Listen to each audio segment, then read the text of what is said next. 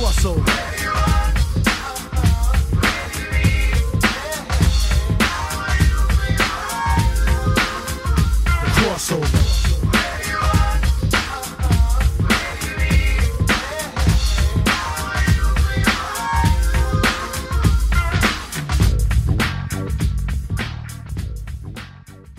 Welcome back to the Crossover Podcast, show where you get comics and you get sports and you get Game of Thrones. And it is Game of Thrones time this week. And Game of Thrones and nothing else. No Bachelorette or anything this week. All Game of Thrones, all the time. GOT in the place to be. Yeah, that rhymed.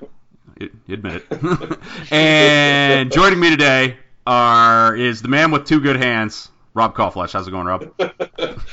Going well. And I got two good hands. Two good hands, all right. And also here is Kyle Brown. How's it going, KB?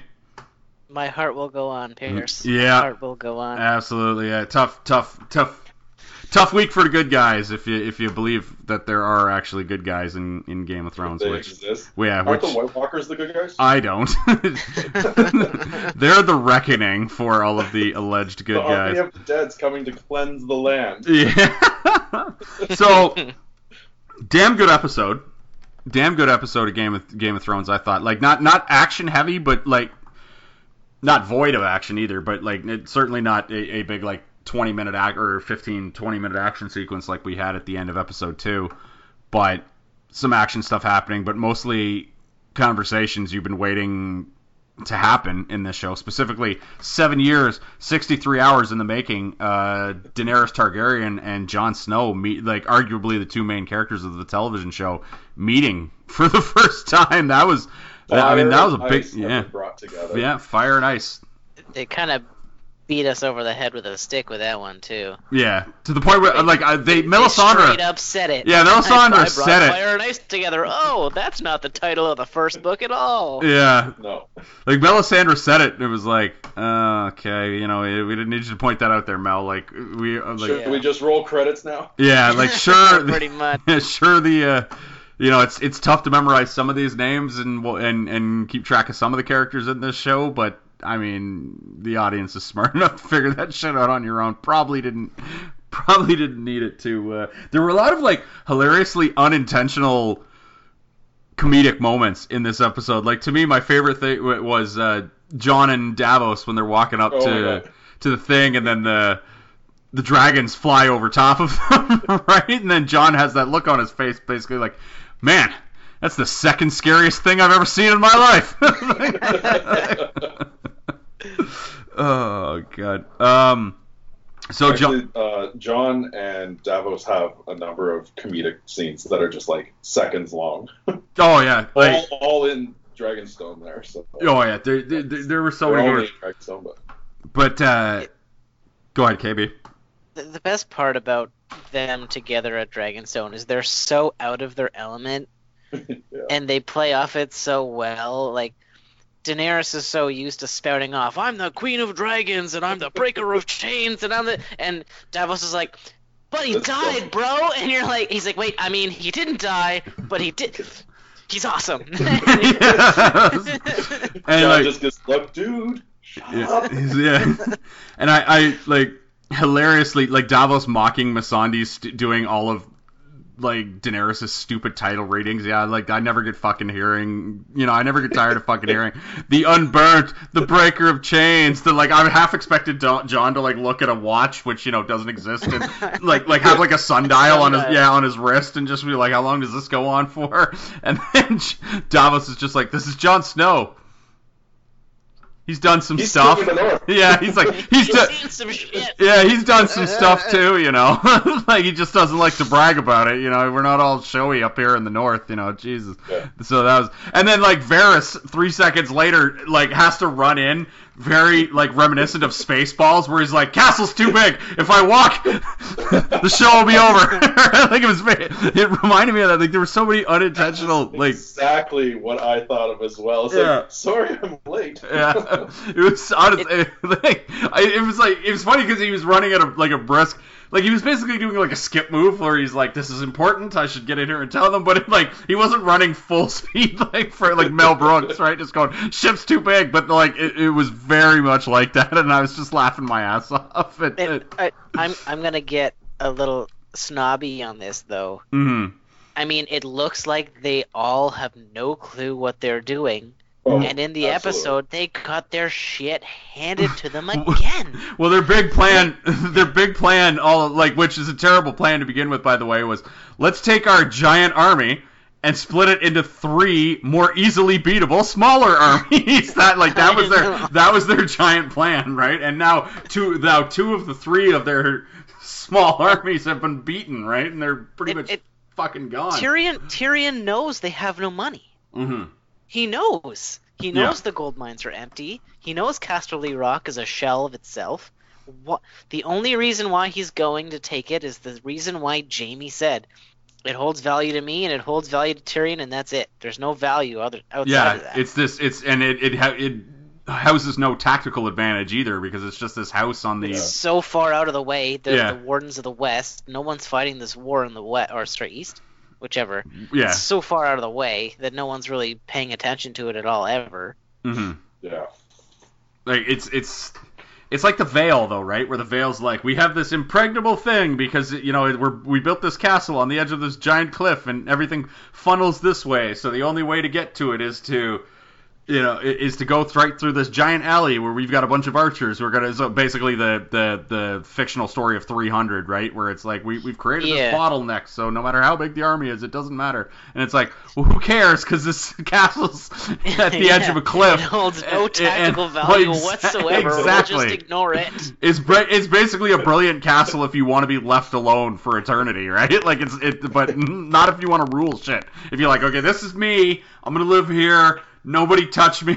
I don't want to be disturbed. Let me just live here in peace, and I'm just going to throw things out my moon. Yeah, I'm going to throw things out my moon door and just watch them fall. And that's just leave me alone. I don't care. Yeah. Just tack a sign into the ground before they start going down the path to the Vale. It's just like, don't waste your time. Yeah, exactly. It's like, I've got 3 archers. Not warnings of beware, it's no solicitors. It's just just don't waste your time. Yes. Oh, God, yeah. So, I mean, Tyrion's basically been taking L's ever since season 6 started. When was the last time he had a W? Would you consider killing his father a W? Because that was half a W, half an L. Well, yeah, but that was at the end of season 5, wasn't it? Or no, that was at the end of season 4. That was at the end. So it has been a while. Yeah, that was at the end of season 4, and season 5 was him traveling in a box, and then he got kidnapped by Jorah, and then he sort of got. I mean, I guess the last W is Daenerys named him his hand, even though. And then he bent the knee to Daenerys, but it was just like, I don't know. He's been taking L's for a while. He was good at being the hand when he was in King's Landing. Yeah, and he was great at being... Except as far as armies go, he only had to worry about the one army and defending King's Landing. He didn't have to worry about... The Battle of Blackwater Bay is his last big military victory. Yeah. And I think he's been riding that ever since. Yeah, and a military strategist he is not, because like I said, taking the one big army and then splitting it into 3 more easily defeatable armies was not the not a great move. Just not a great move whatsoever. And yeah, it's been rough for Tyrion. He's got a I mean, he was great at I agreed with all of his political stuff when he was in Marine, and he was saying when he was doing the political maneuverings with the Masters and saying slavery won't return to Marine, but we'll give you guys time to adjust. This is my fair compromise. And then everybody gave him shit when it didn't work. And I was like, that was a good idea. You guys just can't see the big picture, right? It was just like, I was like, come on, cut him some slack. But, this one I'm not giving Tyrion any slack on when he's like, I know what we'll do. We'll make our army we'll make it easier to beat us. That's brilliant. And it's like, what are you doing? Oh, man. I think it makes it easier for that push to Daenerys to be like, okay, I'll just ignore the fact that you're the king of the North if you join me right now, and we'll figure this shit out later. Because that seemed to be what happened after Varys pranced in and was like, hey, we just got fucked again. And she's like, okay, give me a minute. Yeah. Why don't you have the dragon glass? Yeah. And her big plan was, I know, I'll get on a dragon and go burn everything. And it's like, Daenerys, you can't solve every problem with burning stuff. Have you learned this yet? And then she's like, no. So far, burning things have solved all my problems. And like, we're 63 hours in. And like, I've never met a problem that burning things cannot solve yet. Yeah, jeez. Daenerys, I mean, it was just fun to see Daenerys, and it was also fun to see, like, Melisandre and Varys, and to say that was a great exchange, too. When it was, but also particular that Melisandre is not, one, not on the beach, two, not in, like, the castle or anything. It's just like, I'm gonna go hide outside where nobody can see me. Yeah. Because the two people that Slink away, coming, Mel. Slink away. Yeah. Wasn't the last thing Jon said to her is like, you need to leave, and if I ever see you again, I will murder you? Yeah, yeah, and I'm pretty sure that's the last thing he Davos said. also said a similar thing. Yeah, pretty much implied. Yeah, Davos was not that far off. If I was her, I'd definitely be more scared of Davos because he loved the shit out of that girl. Like he was his surrogate. He was her surrogate father. She taught him how to read. He's a better man because of her. And like, oh my God, I can only imagine. Yeah. So who do you think won this episode, Rob? Off the top of your head. I was thinking about this just before we started. It's difficult because, I mean, they spent a lot of time with Jon and Dany in the beginning, and then everything else I think only had like maybe 10 minutes of time. But I don't, based on last week, I don't want to give it to Euron. No. He did have some pretty great lines. Yeah. Yeah, Can I just pop in and say, the person who is writing Euron Greyjoy is a fucking genius, and it's amazing. Every word that comes out of his mouth is awesome, and I love it. Yeah, his stroll through Champions Alley was just a moment of levity that you rarely get in this show, right? Even though he was doing it while, like, he's got 3 women, like, strapped to his horse that he's dragging through the streets that you're like, these people are going to die in brutal ways, right? And you're just like, he's just like, look at me. He's like, where's my Super Bowl ring? And it's just like, oh, in the entire history of Game of Thrones, have we ever seen anyone say, hey, I'm gonna do this, and in the next episode immediately do it? Yeah, actually. There's no fluff. There's no like, I'm gonna gather my armies. I'm gonna get you a present. Bam, done. I'm gonna bring them to you. Bam, done. We're gonna be married. All right, I agree. Bam, and it's just like, oh my God. Yeah. Like that. Yeah, everything his character is such a breath of fresh air, where it's just like all the other characters are. And I love their storylines, and I love what they're doing, and I love the back and forth and the nuances. But it's a nice breath of fresh air. He acts like a common folk dude that's just like, I'm gonna do this, and he does it. It also started with him saying, I need ships, build me ships, and it's like, bam, here's the fleet. Yeah, exactly. Well, it's just, I mean, when you watch these fantasy stuff, like the fantasy related stuff, like you watch Star Wars and you go like, oh man, it'd be so cool to live in the Star Wars universe. You get to pilot stuff, and maybe you get to be a Jedi or a Sith, have a lightsaber and do cool mind tricks. It'd be so cool. I want to live in that world. And then you see like Lord of the Rings, and you're like, oh man, there's elves and magic rings and guys with archers and swords and cool. I'd want to live in that world. It'd be so cool.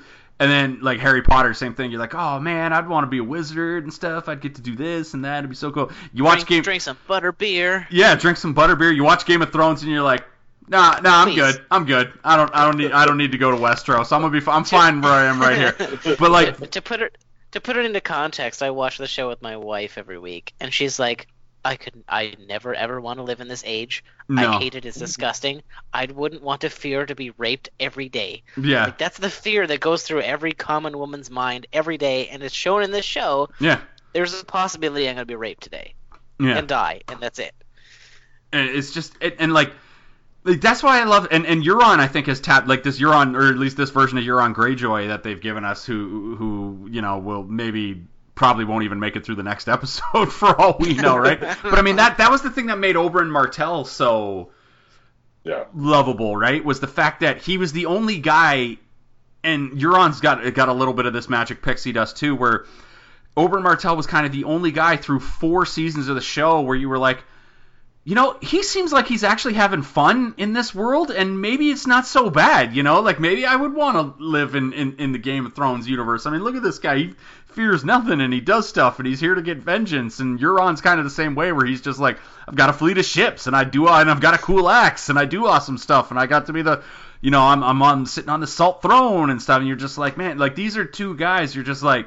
These guys are like genuinely having fun in this world and make it seem like, hey, it's not all bleak all the time. And now that said, Oberyn Martell, and they referenced it several times when Cersei was spiking the football in front of Alaria and her daughter, saying, definitely doing the victory dance. Yeah, like saying that, yeah.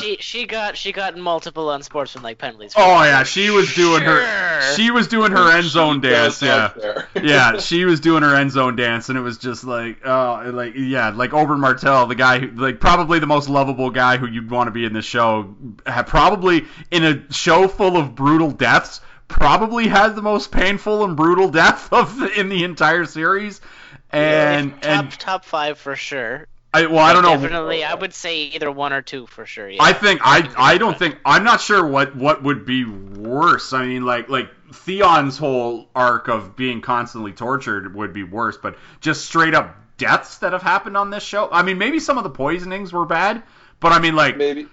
Like, Oberyn's had, like, the slow, like, it showed his, like, teeth and stuff breaking, and then finally it was like, it was like that would have been that's probably the worst one in the show. The punch to the face, all the teeth come out, then you got the eyes gouged out, and then his skull cracked open. So Ramsay murdered his stepmother with dogs. True, yeah. Some of those are bad.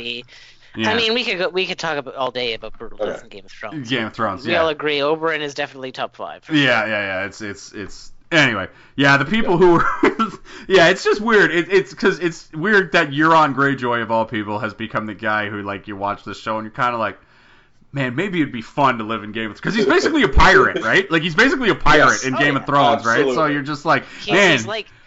He's like real life Jack Sparrow. Yeah. That's what he is. Kinda, yeah. He's just going around. He's like, I've got this cool ship and this cool axe, and I just go around making promises and keeping them and stuff. And it's just like, man, it seems like he's got like that cool like squid logo on all of his shit, and it's just like, oh man, stuff's happening with him for that guy, right? So he's dead in like the next episode. Because Game of Thrones logic, at this right? Rate, he's not going to see the end of the season. Yeah. Oh, absolutely not. Not even close. Because like, Yara is still alive, and why? Is my question. It's hubris. It's the classic hubris. He's right? Gonna keep her alive. He's gonna toy with her. And then she'll. Right. Yeah, and this will be. He's either gonna toy with her, or I don't know how he'll end up doing it, but toy with Theon somehow. Theon using her or whatever. Then... Yeah. Yeah. Well, I could see like maybe. Scene... Go ahead, KB. That scene where he brings them all into... Mm-hmm. I just want to touch on the acting a little bit. When he brings them into the throne room, and Lena Headey has like an orgasm. That... I'm glad... Visible orgasm on her face. Yeah, I'm glad you brought that up. Only 2 people in the history of... In the history of humanity have gone to that level that you're speaking of, KB. One is Lena Headey last week on Game of Thrones. The other, Eric Cartman. Like, those are the only. They're not dissimilar characters at all. Right? Like, no. Like, those are the only 2 people who are just like, oh God. She's like, oh, I'm gonna drink your tears. Like, it was, like that. The episode where he makes Scott Tedderman's Tedderman's family into chili is exactly what Cersei Lannister is. Yeah. And that just the look on her face. Like, holy shit, he did it, and it looked like she was creaming her pants. She was amazing acting. Like, she pulled it off. Like, she's a great actress, absolutely, no doubt. And we all agree that, I mean, her real life personality kind of fits the character she's playing, which makes it a bit easier. But that scene with her looking at it like, Oh yeah. Yeah, she was just like, oh god, I'm You so can tell. happy. Yeah. And then like she does, yeah, because like they have that whole scene with her, and like, I mean, it was a little bit strange for.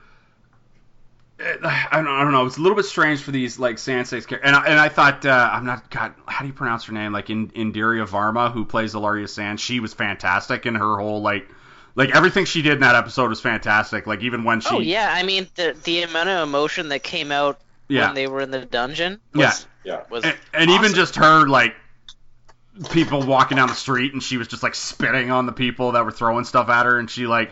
Hawked one and spat on Cersei's feet and stuff, and it was just like, God, I love this woman, and it was just so upsetting. That was one of the nice themes of this episode, was defiant to the end. Yeah, she, and like, I feel like Yara is gonna get away. It's not even the end just yet for her. Well, I don't know. I feel like she's been quoted in interviews saying that this is the last time her character appears on screen. Has she? Oh, I didn't know that. I just assumed that they were gone. I thought maybe. I mean, given that there's only so many hours left to show, I mean, that's one way. It's just like they set it up so that this is what's going to happen to you. Yeah. We don't need to come back to it. So that could also it makes sense. That could also be a wrestling style work there, KB too, right? Oh yeah. Yeah. It should be like, we did do the Globe podcast. If you haven't checked that out yet, check it out. Yeah, check it out.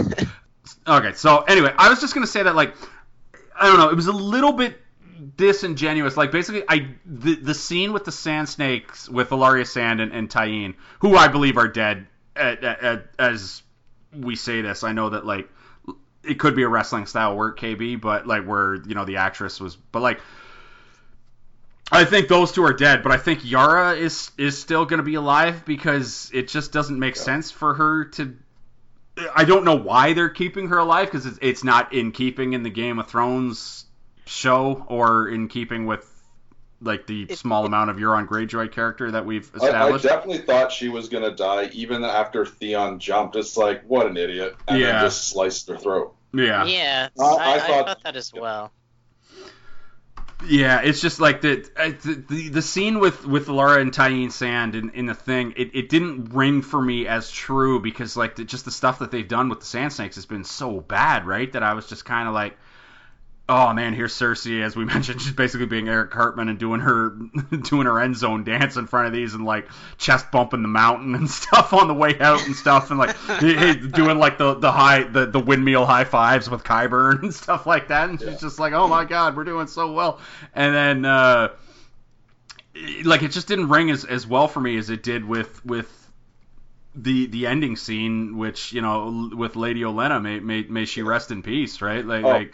God bless the Queen of Thorns. Definitely better, but for the stuff with Cersei and the Sand Snakes there, as that scene was going on, at first I'm just like, all right, they saw the mountain when they were being paraded into like the throne room area, and the mountain's there with his like shitty stormtrooper armor that he's wearing. So it's just like, yeah. So it's like, okay, so they know that the mountain's right there. It's like I could just crush your head at any time.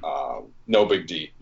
But then as that scene was going on, I was thinking, it's like, man, wouldn't it be great if Cersei, like, because they had close-ups of Cersei, like, on her face and all that as well. I was like, okay, there's her lips. What if she does that poison kiss and all that to, one or both of them? And it's like, holy shit, they're doing it. Yeah. Yeah, that was a bit more poetic. I actually kind of guessed something, but I mean, as it was going on. That was a detail my wife actually picked up on. She was like, "Hey, her lips are pretty red, and like that's really different from her character." I'm like, "Yeah, that's pretty weird." And then she did the death kiss, and we were like, "Oh no!" Yeah. Kiss of death. Yeah. And then she went crazy with the sex bloodlust afterwards and just jumps all over Jaime. Yeah. So she's the officially the Mad Queen. She wiped it all off. It's like, I hope she got all of it before going down on Jaime. Yeah. Great point, Rob. Great point. Yeah. And Jaime officially, I guess for lack of a politically correct term in 2017, he was very much the woman in that scene, right? Like, she was fucking him. Yeah. Like, she was fucking him. That was a good scene, though. Oh, it was excellent. She's got the power. Yeah. She's the queen. She's drunk on power and wine. She's not just drunk on wine anymore. Oh, man. The scene with her and the Iron Bank guy where she was becoming Tywin, basically, right? Like, because she tried to be Tywin in season 5 after to the point where she was even like ignoring people while she was writing stuff on behind a desk, right? But it was just like, you ain't no Tywin Lannister, seriously. But now she's actually making some moves as she seemingly convinced the Iron Bank guy that they're like, please bankroll us, right? Like, yeah. So everything that we've brought up now, since I to this point have successfully dodged answering the question of who I thought won the episode. Yeah. It is between 3 people basically. Mm-hmm. Euron Greyjoy, Cersei, and because I can't pronounce her name right now, she dies at the end of the episode. Olenna Tyrell. Yeah. It's between pick those for 3. MVP. It's between those 3. If it's just this episode, Euron, for me, I think, is like 3rd on that list. Yeah. If it's just this episode for me, it's not even a contest for me. It's Cersei Lannister won this episode. Like, starting with, like KB said, Lena Headley's like, it's ectoplasm. Over the top, for sure. Yeah, like that, and then she got to do the poison kiss, and then she's like, I don't care, if I'm the queen, I'll fuck whoever I want, and doing that whole thing, and then she twisted the Iron Bank guy onto her side, and then she got, like, they basically tricked, they basically tricked, like, whatever plans Tyrion had going, they basically fucked. They're like, yeah, take Castle Rock. We're going to take Highgarden, a much more strategic place, and we've killed, like, a giant part of your army, which was the Tyrell army, who you were also getting money from, so, yeah. And the army was led, did you notice the army was led by, Randall Tarley, and, Randall Tarley, Bronn. Yeah, and Jamie, Dickon, who, by the way, I was watching the season 6 episode where we first meet Dickon at the dinner that they had at Hornhill with Sam and Gilly. And they actually changed the actor. I didn't realize it because I forgot, like Dickon was such an inconsequential character. And the actor, I'm pretty sure this is probably done on purpose, but the actor they got to play Dickon this season is much larger a human being. So we basically have Big Dickon and Little Dickon in this series. And I'll tell you, I don't much care for Big Dickon, okay? I prefer Little Dickon to Big Dickon. I don't want strange new Dickon. I want the Dickon I'm used to. Give me the Dickon I need. Give me the Dickon I love. Ridiculous. Oh, God. Yeah, the original actor in Blood of My Blood in 2016 was Freddie Stroma, and then the actor from Stormborn on to Spoils of War, which is the next episode, is Tom Hopper. Okay, yeah. But, like, it's just funny because he's twice the size. So, like I said, we literally have Big Dickon and Little Dickon. So, someone's got to get a hold of their Dickons. That's all I'm saying. So, yeah, Stroma is 5'11" and a quarter. Yeah, about the same height Hopper? As me. Yeah. And Are we then talking Hopper is 6'5". Yeah, so there we go. So it's a bit of a difference. Big Dickon and Little Dickon. Oh, God. I could make dick puns all day. So easy. But anyway, like, Olenna Tyrell, like what do we say to the Queen of Thorns, who was the original? We talk about this on the Crossover podcast about how one of our favorite tropes in Game of Thrones, and this season it's been Euron Greyjoy, is the person who's never been mentioned before in, like, previous seasons, just shows up and now it stirs shit up. Just run shows. Olenna Tyrell was the original character to do that, because she was never mentioned in seasons 1 and 2, and then I think in, like, episode 4 or something of season 2, she was just like, oh, I'm Marjorie's grandmother, and I'm going to come here, and I'm going to start insulting all of your favorite characters that have existed up until this point, and you're just going to deal with it, and then it's going to make me even more awesome for the next 5 seasons that you get to see me. And we're all like, yeah! It's just, and each barb got to be, like, and even just her parting shot was just so fucking good, where she just drinks the poison and she's like, this Oh, won't hurt.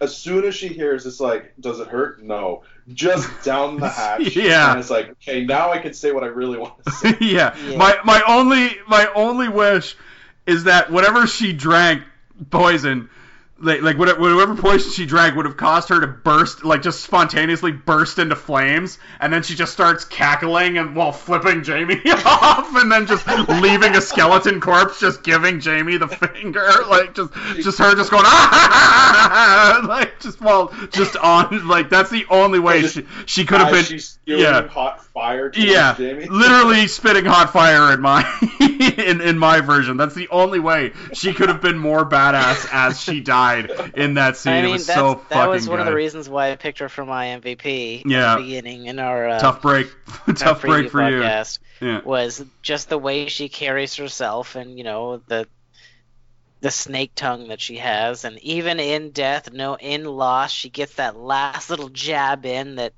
crushes the souls of Jamie and probably Cersei eventually. Mm-hmm. Oh, yeah. She just gets in that last little right hook, just like... Tell Cersei, I want her to know it was me. Yeah. Just looks him dead in the eyes, too. Like I said, how much better would it have been if she just then caught fire and flipped him off while on fire? It's so bad. So bad. I think the only thing that would be better if she, like, threw down a smoke bong and disappeared and was like... Ninja dust! And just leaves. Oh, God. Oh, man. So good. A lot of scenes with this week with that involve two people in staring into vast wastelands like off into the distance while communicating with someone while not looking at them, which people don't do in real life. So there was Mel and Varys, where Melisandre and Varys are just now they eventually kind of started looking at each other, but Melisandre was doing her usual I'm staring off into the distance while I talk to someone who's 2 feet away from me, and then Tyrion and Jon had a great conversation off the cliffs while they were just like staring into space, and then Jon and Dany did the exact same thing later. Daenerys is just like staring at a sunset, not looking at Jon, and like Jon was, and that was the scene. Like in particular, he started using the Batman voice for some reason, where she was just like, because I think didn't Daenerys make a line where she's like, "I don't look as good as you, brooding," or someone made that line. That was Tyrion. That's Tyrion to Jon. Tyrion to Jon, yeah, you said that, but which is a great line because Jon Snow is kind of like Batman at this point, where he's just brooding all the time. But it's funny because like Jon at one point, I swear he did the Batman voice in the conversation with Daenerys. I was expecting him to go like, "Where's the dragon glass? Where is it? You never give it to an ordinary citizen." So insane. Like he actually used the Batman voice in that Daenerys conversation. It was pretty hilarious. Oh God. I was waiting for Daenerys to say, "You know nothing, Jon Snow." Yeah. But instead she said, "You better get to work." Yeah. She's just like, she couldn't say that because she'd be like, "I only know burning people, Jon Snow." That would be her line. Right? God. One of my biggest problems actually with this exchange is the same problem I had with Jessica Jones. She has fucking dragons. Yeah. She has 3 dragons. Mm-hmm. But she doesn't believe that other myths exist? Yeah. Why? Great point. Why? You have dragons. Yeah. You have seen you've been locked up by wizards. You've seen a guy climbing a ladder of fire and explode into fire. Maybe that's you just have a superpower in this show for some reason, which apparently you can't be burned. Yeah, which apparently George R.R. is pissed off about. There's a guy who has the exact same powers but ice? Yeah. Come on. Apparently George R.R. is actually pissed about that. That they did the second scene because remember last season they had the thing where she burned all the calls in Dothrak and in that building, and then she emerged from the fire. Apparently he didn't like that because that like the thing in season 1 which happened in book 1, I believe, where she went into the fire and then came out and the dragons had hatched and stuff. That was just supposed to be like a one-time thing. It wasn't supposed to be like it wasn't supposed to be like a superpower that she has, which in the show it very much is, right? Like it's a superpower that she's got, and it was just like, and you're absolutely right. That's very much a thing where because like she has that conversation with Tyrion, right? And she goes, "Hey Tyrion, what do you think Sir Davos meant by saying he took a knife to the heart for his men, and Tyrion should have been like, I don't know, maybe he got brought, maybe he was killed, they brought back dead. A lot of crazy shit going on around these days, right? We got dragons. There's actually a passage in the book where one of the Night's Watch goes to King's Landing before all the shit goes down and has a White Walker, not a White Walker, but like an undead hand in a jar. Yeah. And like shows it to him, was like, yo, there's undead people, we need more Night's Watch. And they're like, yeah, whatever, take the prisoners. God, yeah, no, for whatever reason, everybody just seems hell-bent on ignoring, like anyone not named Jon Snow and Davos, or at least people who haven't seen the Night's King are basically hell-bent on not believing that this is happening. Oh, yeah. They're like, what are you talking about? And everyone who has seen it is shitting their pants. Yeah. Because the thing that's going to happen is, like, the wall's coming down at the end of this season, right? I'm of the mind that... Well, no, the wall's not coming down. They're passing it on a frozen lake on the one side, is what the I don't know. I think they're going to destroy the fucking wall. Like, I think that fucker is coming down. I think they're going The around. wall is similar to Storm's End, where it has ancient magic in it. Mm-hmm. And what the Hound was looking into the flames, I think last episode or 2 episodes ago, he was saying, I see a frozen lake, I see the army of the dead crossing the lake. Mm-hmm. And there's actually a spoiler in the opening scene where they show the wall, and they show, I think the first episode, the lake was water, and in the second episode, the lake was frozen over. So they're going to go around the wall to the one castle on the one side, and then ruin shit. Interesting. Which is what I'm waiting for. Holy Christ, show me some goddamn White Walkers. Yeah. Do you think that's going to be episode 7 or 8 of this season? It's going to be later. How many are we getting? Are we getting 7 or 8? Or is that going to be next season? I thought we were getting 8 episodes this season, which means after next week we're halfway through. Yeah, so... Which sounds Can we super confirm shitty. that? Is it 7 or 8? No, it's episode 7. There's only 7 episodes in season 7, so technically, what? Yeah, there's only Jesus 7 Christ. episodes. So we've only got 4 hours left. Worse. Yeah, so my guess is episode 6 is going to be like the death of Cersei and that kind of the war for King's Landing, and then episode 7 will be like, I had it in my head that I just thought that you guys are kind of talking me out of it right now, and I don't like it, but I thought that the White Walkers were just going to destroy the fucking wall. Like, they're going to be like, oh, yeah, your wall here? You know this thing you used to keep us away? Down! And that's going to be the thing where everybody finally believes Jon Snow. They're like, oh my god, the wall is down because zombie monsters are coming? We must probably believe this one crazy guy who's been screaming about it the whole time, No, right? Like, they're totally going to do a Simpsons thing, like when Marge went to Police Academy. Yeah. And Wiggum's like, women. Yeah. Can't seem to work the door. Yeah, can't seem to work the door. Man, it's just like, oh god. We can't find the counterfeit jeans. They seem to have disappeared. Looking good, boys.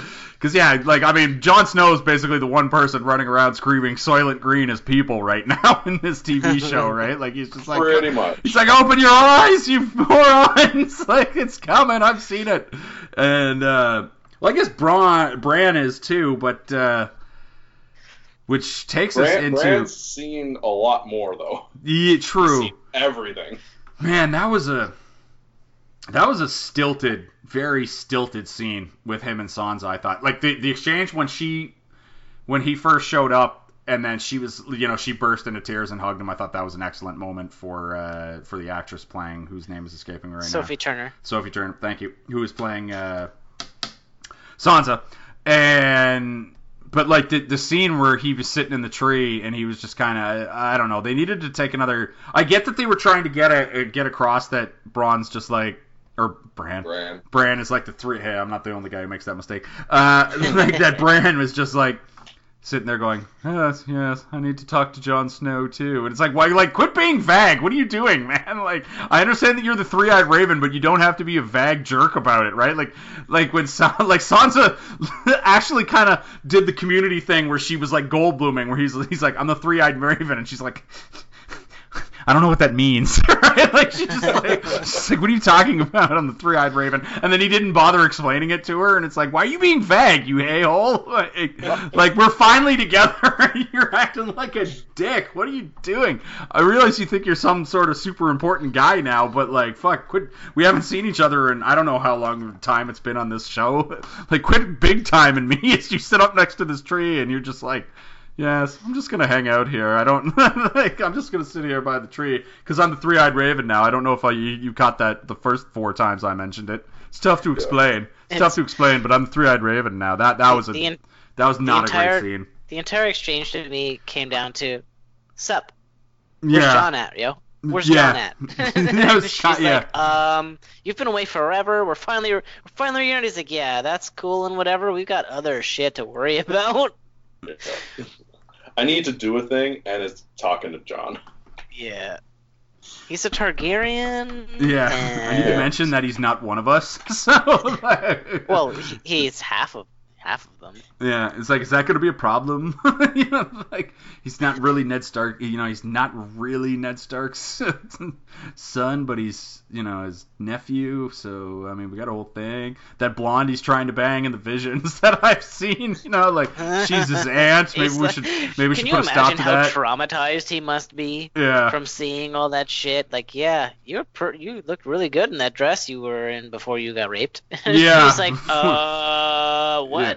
Yeah, like that was just such a I don't know why they were intentionally establishing Bran as this now like vaguely because like well he's desensitized, right? I guess he doesn't really know where he is anymore, and he just knows what he needs to do. I guess I mean I get it, but I just maybe just another draft at that he scene, has right? Information overload. Yeah, basically. Yeah, that's a good way of putting it. From bits that I was reading about. Yeah, that's a very good way of putting it. I don't know. I felt like it could have used one more draft to clean up the dialogue a little bit. Like he didn't need to repeat that he was the Three-Eyed Raven 3 times, especially after Sansa was kind of like, explain to me why you're what that means, and then he was like, oh, it's a long story, and it's just the being intentionally vague and then just being like, oh, I need to talk to John about something. And she's like, what? And he's like, it's not important. And then he's like, I'm the Three-Eyed Raven after all, And then it's just like, oh, God.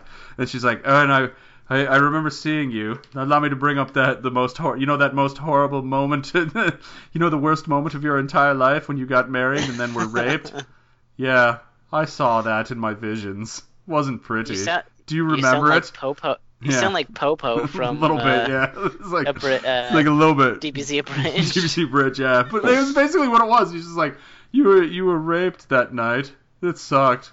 I'm the Three-Eyed Raven, And it was just like, yeah, okay, we get it. You're the Three-Eyed Raven. Get out of here. It's like, we get it. You're from space. That's right. 2 DBZ references in the same sentence. So good. Jorah's, I guess, gets to live. Are we a few more episodes? Yeah, are we happy about that? Does he ride in on the white horse and start telling people, no, this is how you run your army, Jorah Mormont? It's like, what are you guys, crazy? I found it funny that he basically played it off as it's like, oh yeah, I had a good night's sleep and it all just kind of went away. Yeah, I really Or I had a really good shit. Who knows? Yeah, I really enjoyed that exchange between. They've randomly given. I mean, maybe we're sleeping on Professor Slughorn from Harry Potter as Sam's Maester. Maybe we're sleeping on him because he's had some as the MVP because he's had some great scenes too. Like the thing where he's like, "Oh, you were expecting a reward. You're expecting." And he's like, "Your reward is my foot not in your ass right now." Basically was his thing. So he's like, "Now start writing down these books."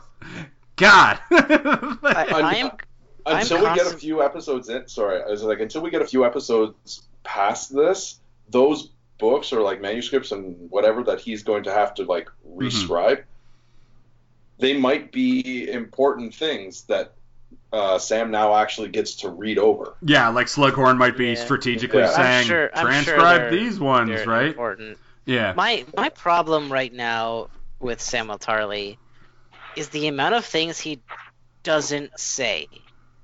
Mm-hmm. Like he knows what's going on, or he should know what's going on. And Jorah straight up says, "I'm going back to Daenerys." Yeah.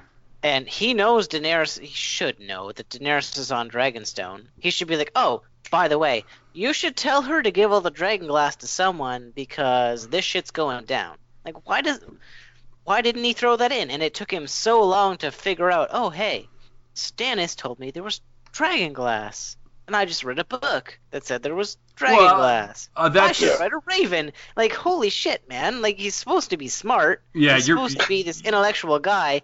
And it takes him so long to put two and two together and, like, throw in, like, little, hey, you should tell Daenerys that Jon is an okay guy.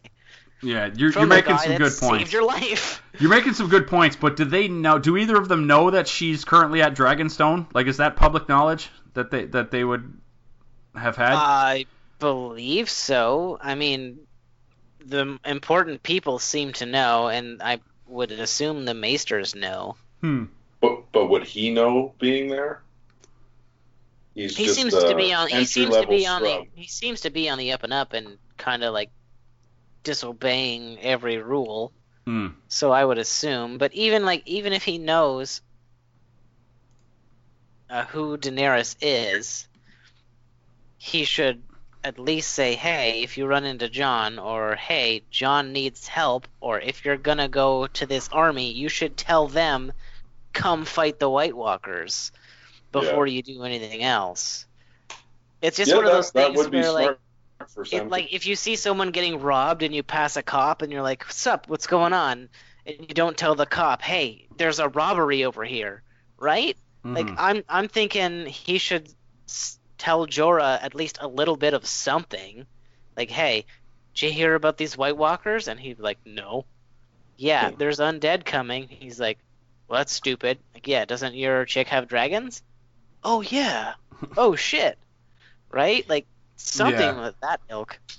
Yeah, because Jorah even had that conversation with Tyrion when he had kidnapped Tyrion the one time, and I think they were on the boat, and then Tyrion says something like, it was basically along the line of, do you believe in miracles? And he goes, I did, or I don't know, the conversation was, I used to be skeptical like you until I saw a tiny girl go into a fire with 3 dragon eggs and then come out with 3 live dragons, and now I'm a believer. And so basically he should have been like, the army of the dead are coming, and then he should be like, I believe that. Like, I once saw a girl walk into a fire and come out with 3 dragons. I've told this story before, right? It's like if you see one miracle, it comes back again to Jessica Jones. You see one miracle, you see a giant fucking wormhole in the sky, and you don't believe that someone can control people's minds. You see 3 giant dragons that have spawned from a girl walking into a fire with 3 eggs. You don't believe that there's some undead Ice King coming to murder everyone? Yeah. Like, why do you disbelieve one ridiculous thing when you've seen the ridiculous already? Yeah. It's probably just a problem with the writing of the show. And you got to take a few things on faith, right? Too, like it can't all be. Like, if fans got whatever they wanted all the time on this show, it wouldn't be very good, right? The Arya and Hound adventures right now. Yeah, exactly. It'd be like, the Hounds of Love, like Rob and I pitched a couple years ago, would still be a show, right? Like, if we all got what we wanted, Arya would be sitting on the Iron Throne with a stick with Cersei's head on it, and acting like she's a puppet, telling people what to do. And Oberyn would have been brought back to life as like a half snake monster, right? Like he would have a snake bottom half now and stuff. And been like, hey, they fixed me and I'm half snake now. I'm even more awesome. And it's just like, yep. And it's like, yay! I can only imagine the joy you would have to see Oberyn's corpse be raised by the Night King. Yeah. Well, you wouldn't be able to tell it was him. What with the no head and all. Like, so if I just see a headless guy with a spear, I'm just gonna assume that's Oberyn from here on out. Like, some guy with a crushed head and a spear. Yeah. I'll be like, woo! like that's the thing though, when you're the directors decide to put a name tag, my name is Oberyn. Yeah. They do the pop-up thing, like pop-up video, like, bloop, this was Oberyn Martell. Oh man, you're dating us here. But no, they brought pop-up video back briefly. But then they realized people have Wikipedia now, so they don't need pop-up video anymore. But it was still fun. It was fun. I mean, yeah, it's just funny to me. Like, people be like, when they explain, like, well, how does the Army of the Dead get their guys? They raise the dead. It's like, oh my god, we've killed so many people over the last few years in this show. Oh my god in heaven. It's just like, oh. It's like, how do we stop them getting, more for their army? It's like, well, we got to stop killing people. It's like, that's not what this world's built on.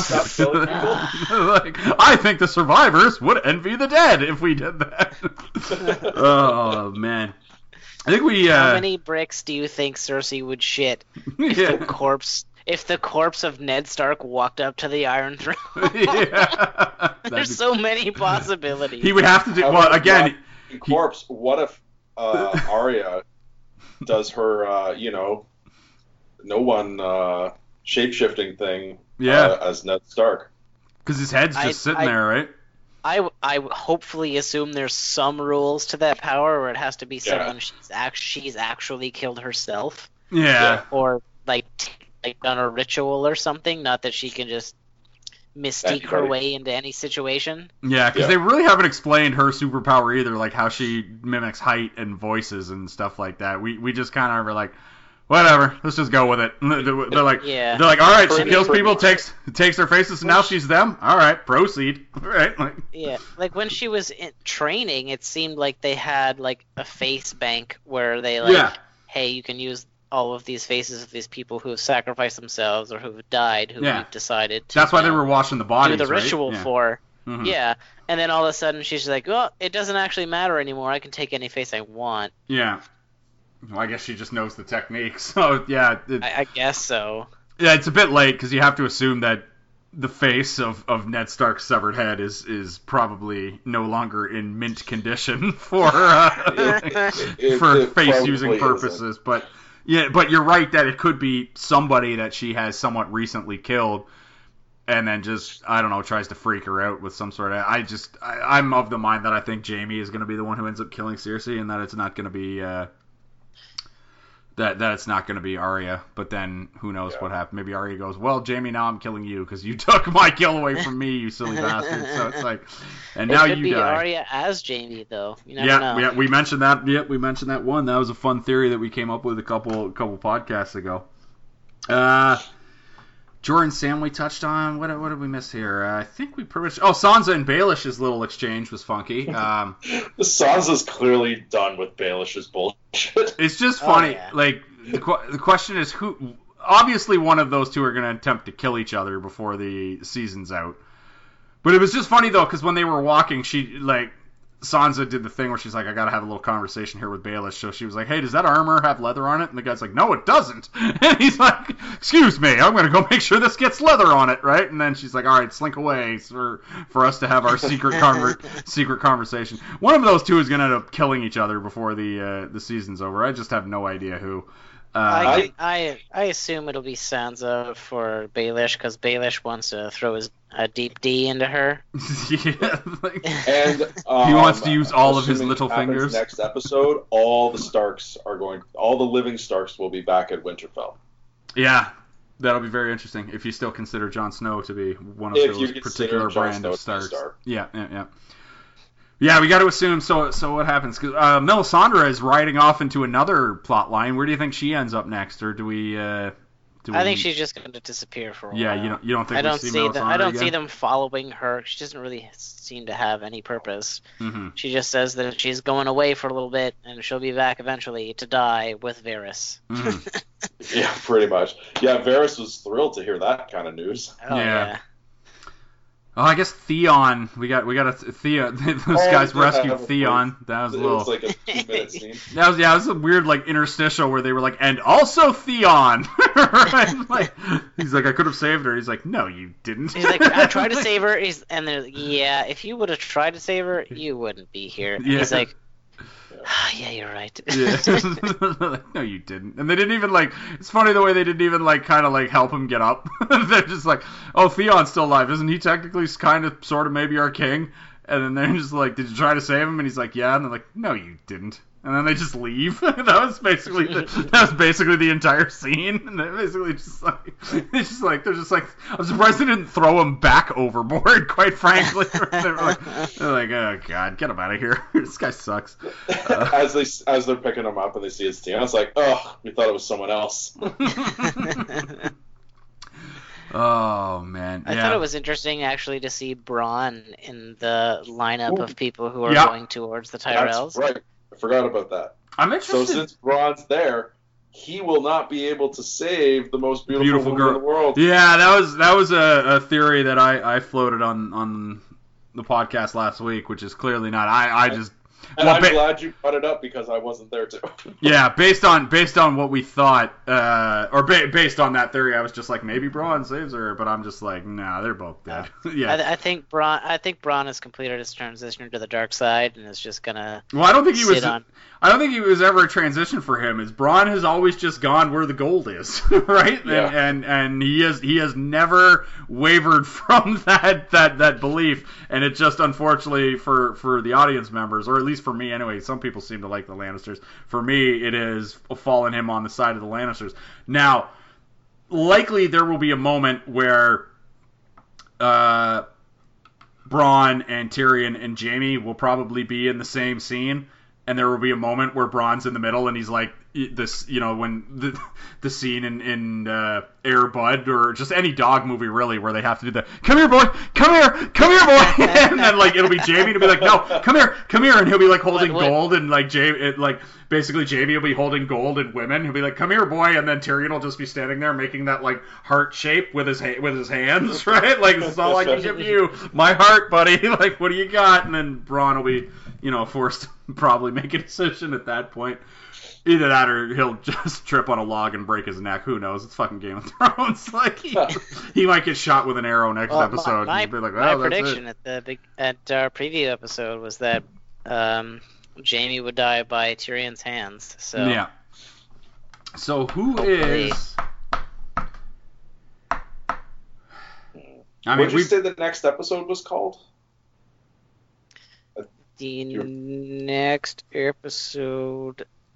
Jeez. I can't remember now. I thought it was going to be called something different from whatever other things I was reading, but maybe that's episode 5 or who knows. I thought it was going to be a brand heavy episode, but The Spoils of War is the next episode. Yeah, so that's presumably like, okay, so the Lannisters have now collected all of the Tyrell's gold. Mm-hmm. And then they're after the dragons. Yeah. This episode put Daenerys in a really tough position because, let's face it, the Unsullied are fucked. They've got to defend a castle with no money, no food, no allies, all the way in buttfuck nowhere. Why do they need that castle though? I would just have them leave. They don't need the castle. They were going after the army. Yeah. But there's no way to leave. You've got King's Landing. And then the Lannister army is in Highgarden, and you can't go via the sea because the Greyjoys are there. And they just burned all their boats and shit too, right? So they're stuck in the Rock. Yeah. You've got, what army do they have left? The Dothraki, and that's it. Yeah, and that's the thing. I'm glad you brought that up. And the 3 dragons. I'm glad you brought this up. I realized a big part of the Game of Thrones experience is waiting for shit to happen. I'm sick of waiting to see waiting for the Dothraki to cut it loose. Okay, I'm just sick. Like, I want to see a Dothraki horde like running in like a field of green at a Lannister army. Can I have that now? Can I have that now, please? It's been teased since the first fucking season. Yeah, since like the Dothraki are these savage fucking killers, and they go around murdering everyone, and all they ever seem to do is sit around and eat horse and do nothing. Yeah, they're like, we're gonna kill men in iron dresses, they say, and stuff like that. They're like, look at these pansies and their iron dresses. Yeah, look at these pussies wearing iron. We're gonna murder the shit out of them. They're just standing there carrying boats and shit. Yeah. Like, come on, it's like, murder some people already. Exactly. Let's see the Dothraki army cut it loose. But I mean, like, it seems like their big, I don't know, what's their big move is to be like, well, they like, does Daenerys like go to Jon hat in hand and say, hey Jon, you remember when I said you could have that dragon glass? I need something from you. I think you mentioned a wildling army. Yeah, I think their only move right now is to mine the dragon glass, go north like Stannis did, and try to come from the north down. Yeah. Because they can take River Run pretty easily since the Freys are gone. Yeah. And they can liberate what's his nuts, Catelyn's brother. Edmure Tully. Yeah, Edmure Tully. What an important strategic move that would be. They can probably get half an army there, the Tully army and the Tully bannermen. Yeah. So it'll be Wildlings, Dothraki, the North, and dragons versus Lannisters, Tarleys. Yeah. And whatever. But do you think the Dothraki are going to go north to like the land of ice and snow? Better get some coats. You don't want to be like you don't want to be like the Germans in World War II and just be like, let's head to Russia but not bring coats. It'll be fine. Yeah, I think they might go as far as the Riverland. Yeah. No, I don't think acclimatized. Yeah, they'll go as far as either the Twins or the Riverlands and just hang out there while Daenerys goes and begs for the help of the Wildlings in the north. The problem is the north is coming south is the problem, right? Like the storm is coming south on this show. That's kind of the I mean they're putting themselves in a position where they're going to have to either fight the army of the dead or run south and try to defeat the southern enemies and hold up in the south and wait for the army to come. It's going to be that's the decision we're waiting on, really, is are they going to stay in the north and try and tough it out, or are they going to go fuck this shit and run south, take over whatever's south, or even dire straits be like, yo, Cersei, let's chill, we'll bend the knee for now. Yeah, and that's not going to happen. Exactly. There's not going to be a supreme. There's not going to be a supreme. Yeah, there's not going to be a supreme Lannister. Everybody, all right, let's set aside our differences and beat the ice thing. Like if that happens, I'll be very pissed off. Like that will not be good writing for this show. If Cersei, who's the Mad Queen at this point, all of a sudden goes, oh my god, the ice zombies are true. Okay, let's set aside our differences. Everybody, like no, that can't be how it Not goes unless Cersei down. entertains it, but then like beheads them as they bend down. Yeah, murders them anyway. Yeah, like no. That's although it'd be fun because that increases the chance of Zombie Oberyn coming back and murdering the mountain and finishing off the mountain. Which I did like that. I did like that scene when they were down in the basement where like just me as an Oberyn guy for them like when Cersei was like, if Oberyn didn't taunt him, he might have won that day, and now Gregor is stronger than ever. And I'm like, oh yeah, he looks great. Like, look at him. Yeah, it looks fantastic. Yeah, pillar of health. This guy in his stupid fucking stormtrooper armor. God, I hate that guy. She was like, remember that one time when all he needed to do was walk to the other end of the arena and win? Yeah. And instead he decided to stand over him and taunt him like a douche. Yeah. Like, no need to bring it up. Since you brought up the mountain, and we're 3 episodes in, and I guess there's only 7. Mm-hmm. I feel it's pretty unlikely we're going to get the Clegane Bowl this season.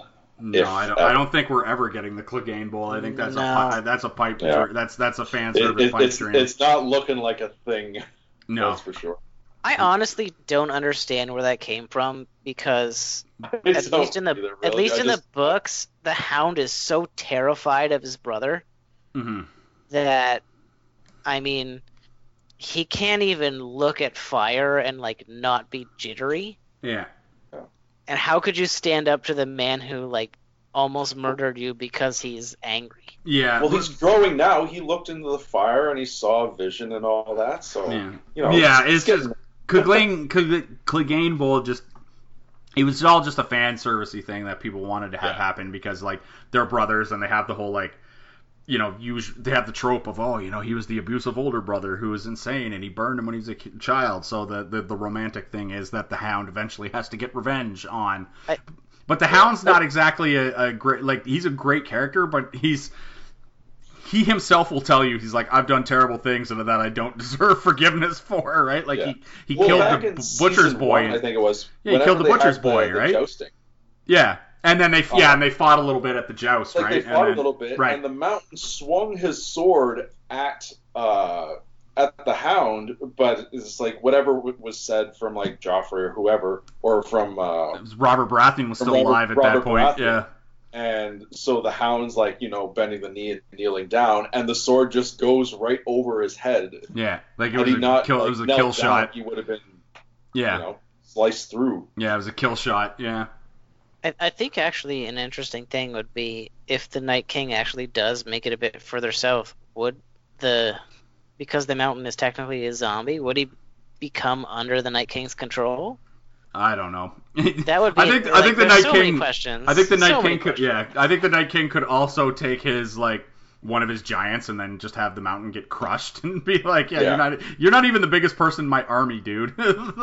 Or he might take his weird double hand sword and ice sword and slice through him and be like, and now I own you, right? It's just, oh god, so many questions to be answered in this show. None of which are who the hell is going to be the season 7 MVP, because I don't know. I got no front runner right now. I got no one really running away with it. I got Cersei, who forced her way into the conversation in last episode. Euron Greyjoy, inexplicably, is turning in a performance that is for all to behold. And Arya, even though Arya took a step back, but only because she didn't get any screen time last friggin' episode, right? But she's in the conversation, so... Can I just say I was super glad that it was Bran that showed up to Winterfell and not Arya? Arya first? Yeah. Yes. Why so? Because I expected her, after seeing... I talked about it in the last pod, when she met Nymeria again, and she was like, that's not you. That was kind of a throwback to, she's not the kind of girl that would go back to Winterfell and just sit back and, do that kind of stuff. She's got her mission to do. So she went back, you think she went back south after I think she went back, Wolf? towards King's Landing after that. I agree. And that's probably why we didn't see anything of her, because I think in this season what they've decided to do was take out a lot of the, hey, we're traveling over here now, kind of thing that they usually do. Yeah, to the point where everybody looks like they're... Yeah, to the point where it looks like everybody's time warping. Like how Euron somehow warped an entire fleet of people to where... Yeah, Euron's fleet is basically magic at this point. They're like, we've got the fastest ships. Oh, that explains it. Whatever, proceed. Fastest ships? If you want to throw in the Drowned Lord or the Drowned God, and that's how they got their ships, all the power to you. Yeah, sure. Yeah, absolutely. Yeah. I believe it. Yeah. I mean, what else can we do? I guess that's it. You guys got anything you want to say about this episode? The only thing I had written down was back when Jon and Dany were talking, that Daenerys mentions that she's the last Targaryen, and I couldn't help but immediately think of a Star Wars reference. Yeah. No, there is another. There is another. Yeah, just Yoda. I audibly... But I'm sure we all had that thought, so... Yeah. I audibly, while watching that, you're wrong. Yeah. Immediately. It's like, you're not even the last Targaryen at the edge of this cliff right now. It's like, oh man, it's so good. Oh god. I mean, great episode. It was just nice to see stuff like Jon and Davos, Jon and Tyrion, Jon and Daenerys, Davos and Daenerys, just a whole lot of them. Jon and Varys, technically, even though they never had a conversation, but Varys, But they were in the same room. But they were in the same room. Just seeing those characters, like I said, 7 years and 63 hours in the making, just like what a delight it was to see some of those characters just be sitting in the same room, even though they necessarily weren't doing what you wanted them to do. It was just like, well, this is awesome, right? He's just sitting there. It's just great stuff.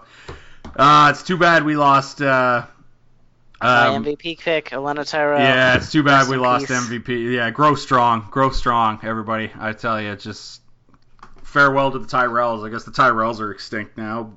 So good. Like I said, God, how awesome would it have been if she just burst into flames? Is every episode another house being eliminated? Pretty much, yeah, because the Freys are gone. And Freys are gone. Well, the Freys are gone. Baratheons are gone. Yeah, Tyrells are gone. Tyrells are gone. No, the Baratheons have one guy out there, technically. He doesn't know he's... Yeah, Gendry. Gendry's out. Gendry's rowing somewhere in the middle of nowhere, man. Yeah, it's just... Yeah, it's too bad. Anyway, looking forward to the next episode. Boltons are gone. Yeah. It's not much left. There's barely any Starks left. We all thought they were picking the Starks off, and here they are, still going 7 seasons strong. Yeah, can't wait for next episode of Game of Thrones. Should be good times. We miss you, Olenna, and Godspeed. Our hearts will go on. Hearts will go on. Never let go. Yeah, Godspeed to the Queen of Thorns. And Crossover Podcast available at thecrossoverpodcast.com, facebook.com/crossoverpodcast, soundcloud.com/crossoverpodcast, and Twitter account at mpierce6 is the official Twitter account for the show. And you can catch us on Twitter and email us at contact@thecrossoverpodcast.com if you have anything you want to say or any kind of Game of Thrones predictions, or if you have any ideas on how we can improve the show, throw them out here. And once again, rest in peace, Olenna Tyrell, and I rest in peace to Ilaria Sand, who I assume is dead, and just took up the mantle for my beloved Oberyn, even though she technically accomplished very little. Killed a tiny child, like teenage girl, was her one move. So sad. Anyway, R.I.P. Olenna Tyrell. We miss you. We know you're up there right now, giving somebody the business. She's right up there now. giving the finger to everyone. Yeah. Bam. Yep. Absolutely. Just looking at everybody, just disappointed in everything she sees. All right.